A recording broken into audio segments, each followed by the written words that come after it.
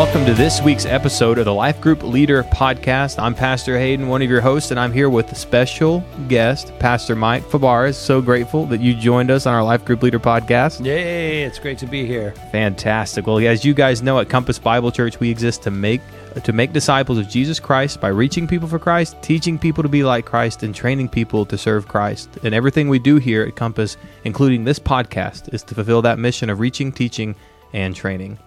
Well, Pastor Mike, you have wrapped up a couple of teachings this weekend, but this Sunday you had finished up preaching a sermon entitled Married with Bills, Rethinking the Good Life, Rethinking Marriage and Money, and you had a lot of great things to say.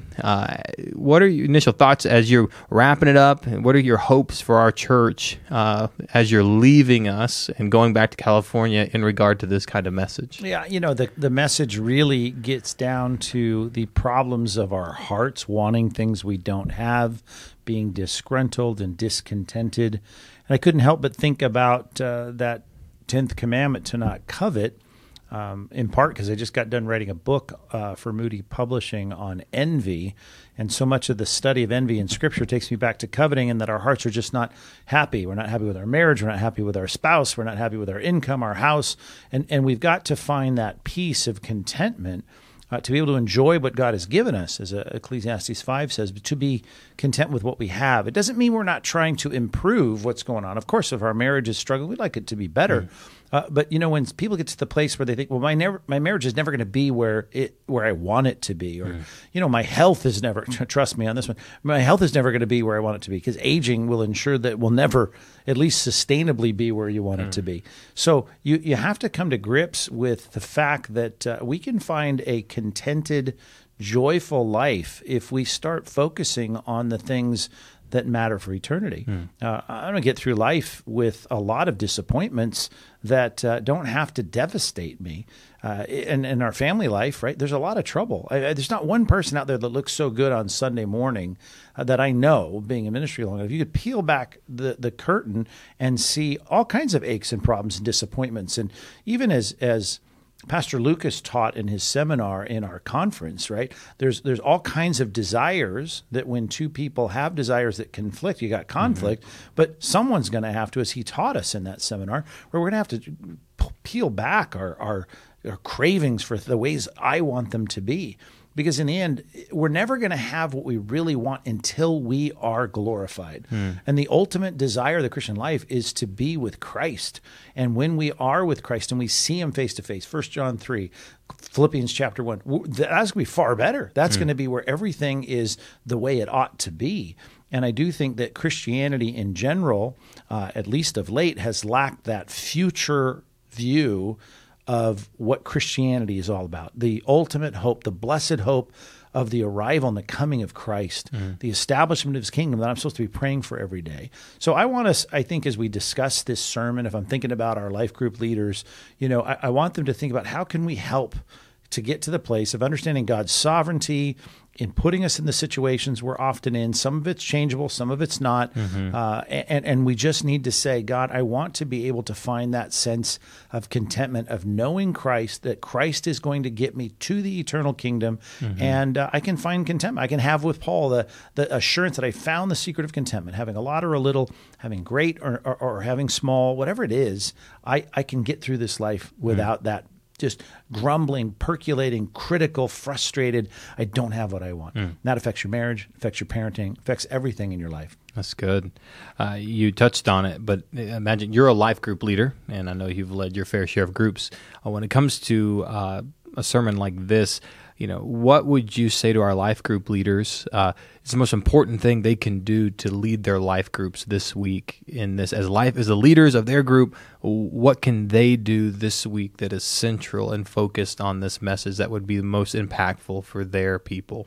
Yeah, and that's interesting because so much of what the discussions are in small groups is often, what are the tools so that I can change things to make them the way I want them? And in this case, the change has to happen in our heart, right? We have to be able to be at rest with things that aren't changeable. We think they could be changeable. They should be changeable. But to be able to help our participants in a small group say, what would it take for me to be able to accept what God has given and granted, and that God can give me the joy of proceeding through life, fulfilling his purpose, which is ultimately to seek the kingdom, to seek kingdom things, right? So in my mind in counseling, and I'm sure you've had so much experience with this too, when you have people coming in where they want everything to serve them the way they desire it to be served, and even just getting them, if you can get them to turn their attention to serve and advance God's will in someone else's life for their good, right? When we can put others' interests before ourselves, when we can say, how can I help you in your walk of faith? How can I help you as a non-Christian understand the gospel and come to saving faith in Christ? It just changes everything. You start worrying about things that, you start being concerned, as Paul said rightly when he did use the word merizomai, anxiety. I have the daily pressure and the anxiety of pressure of all these churches. He cares about other people. And I often illustrate it. You probably heard me illustrate it this way. When I was a kid, the old Twilight Zone, they had this big eyeball at the introduction of the show. I would watch my dad, when I come in and see him watching the show, and the eyeball that was there blinking, and it was so fake looking. But it reminds me of how the eyeball of life is always focused on myself naturally. But I get to get my focus on others. Even if I ask the question in a small group, how can I, be a blessing to someone else this week? Even in light of the pain I might be feeling of not having what I want in my marriage or my parenting or my kids, how can I serve? How can I say, I'm going to put my interests back in the back seat and say, how can I move forward God's kingdom agenda in someone else's life? Now, that would be helpful. It's trying to get us to realize it's not just about a therapeutic to make you feel better, and to feel like, how can I put more padding in my life to put up with this life the way that it is? But how can I really find peace that God has got me where he's got me, not just so that I can be comfortable or have a life of convenience, but that I can be useful and serve other people. So I would think if I'm leading a small group this week on a sermon like that, I want people to see how they can serve, starting with their spouse, starting with their family members, starting with extended family members, how to be a blessing in their lives. It really helps me, I think, so often find that the joy that I can have in knowing my life's lot, whatever it might be. And I just think if contentment is a hard, it's like joy. You kind of find joy not by seeking joy, right? And contentment, you don't find contentment by just trying to grab contentment. It's like there's a pathway of me focusing elsewhere to say, God, make me useful and let me do good in other people's lives this week. Yeah, it's something that we've noticed here and in other churches we've served that faithfully. It's like, so many people, they want, but they never invest in other people.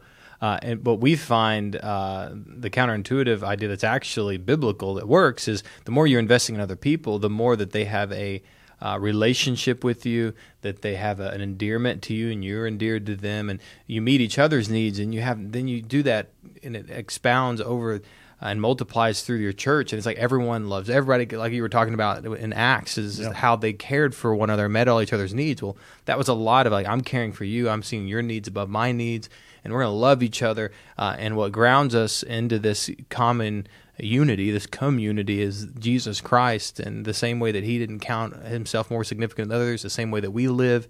And then when we all do that, though, it seems like all of our needs are taken care of, and we are, even as the series that we've been in Matthew, kingdom happy. It's like we recognize there's something here that's more than what everyone was telling me this life was all about to begin with. And we've got to be careful that, as I quoted, at least paraphrase, Acts 2 and Acts 4, where everyone's needs were being met, I think we need to be careful of Satan's schemes that we see in chapter 5, that Ananias and Sapphira wanted to be like Barnabas, who was selling his property, giving to people. He was others-oriented, and they said, well, we want the glory of being others-oriented. Right. See, think about how selfish that was of Ananias and Sapphira. They wanted like the glory of all that. They were really into trying to be giving for their own good. And we can't let Satan trick us into thinking, okay, I'll do that because I want to be known as that kind of person. See, the real trick, even as Jesus said, not letting our right hand know what our left is doing when we're being generous, it's like, can you do this without having to be known, right? And sometimes even people, check this out, you've probably seen this, some people say, well, I have a check for so-and-so, but I just want you to give it to them anonymously. Well, they give it to you as the pastor so you can know, oh, this person's done this great deed. Could you really care about others and giving and be a blessing to other people, even if no one knew about it? I mean, just what a great thing that would be, the selflessness of that. And I think there's great joy in that. That's the kind of caring for others that Barnabas had, but Ananias and Sapphira, they really didn't have it because they weren't even given all the way that Barnabas was. Yeah. That's good. That's really, really good. Life group leaders, we have some questions that we are going to send out to you guys this week, and a couple of these worldview questions I'm going to ask you concerning your sermon will be some of the background of y'all's questions that you'll have that you'll go over in your life group. So keep watch for those. I'll email those out to you guys this week. But Pastor Mike, as I listen to your sermon, I'm trying to think, okay, worldview, because that's really the foundation of how we're going to have to talk to people in this world right now, from a worldview perspective. And I was thinking in your sermon, and I thought I'd like you to compare and contrast materialism from a humanistic worldview and stewardship from a theistic biblical worldview. Could you kind of help us compare and contrast those two? What's the world going to tell me about materialism versus what is God going to tell me about stewardship, which has a lot of overlap with the things that it is, but way different in its application? Well, there's really two parts of that, I think, that are so distinctive. One is, as the old beer commercial, at least when I was a kid, used to say, is you only go around once in life, grab all the gusto you can, right? And so there's a materialistic worldview that basically says, all I have is this life. And so I'm going to get all I can out of it. So they have a consumerism because they think there is no investing in the next life. Jesus said, hey, don't store up for yourselves treasure on earth, store up for yourselves treasure in heaven. Well, the worldview difference is we believe there is something beyond this life. And we believe that we can do things in this life that will affect life in eternity. And that God, 1 Corinthians 3, is going to reward things that we do here and sacrifice here, he's going to reward it there. So the first worldview distinction is we don't believe that this life is all there is.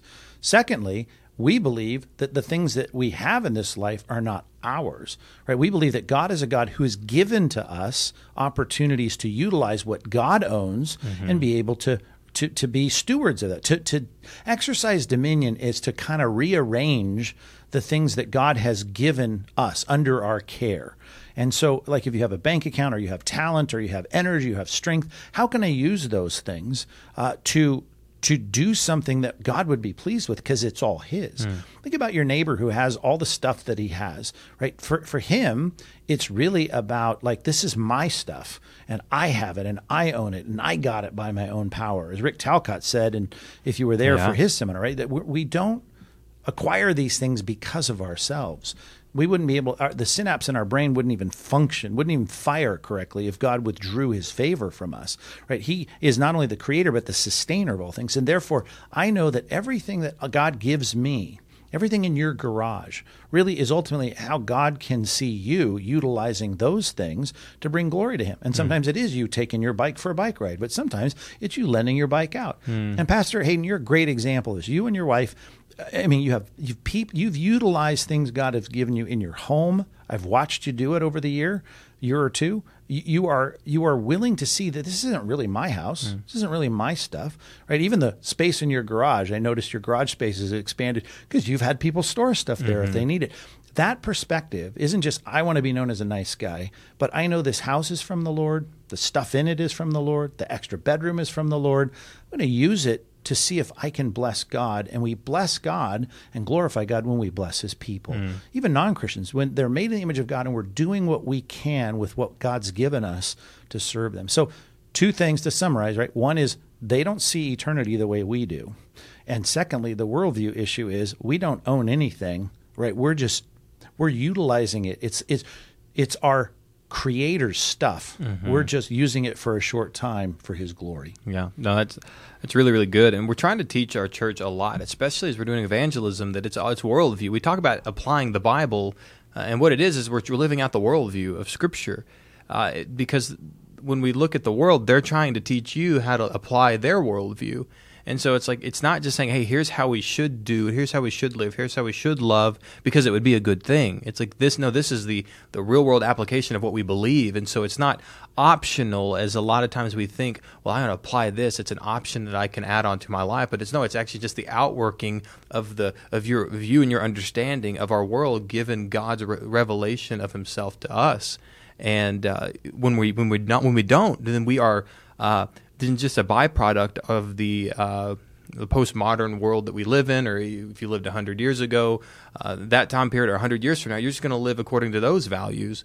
But we got to make sure that we're living according to a biblical worldview with God's values in mind. And that's so hard for people if you think about it, because if they buy the world's worldview, the mindset of the world, they come in and hear a sermon from you on the weekend, or they go to a life group and they hear something, and they try to fit it in to their worldview, and the parts that don't fit, they just chuck those parts. And so that's when this pick and choose potpourri of, cafeteria style Christianity ends up being nothing more than some kind of shellac, some kind of paint over the top of a secular worldview.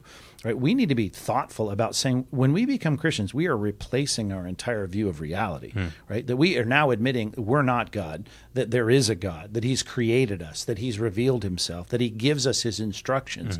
I mean, those are huge paradigm shifts. And that's why it's a whole life response. And a lot of people go to church to add a couple little tips, but they pick and choose as though we're just flipping through books in the library. Right. But this is God's instruction to us. It changes everything.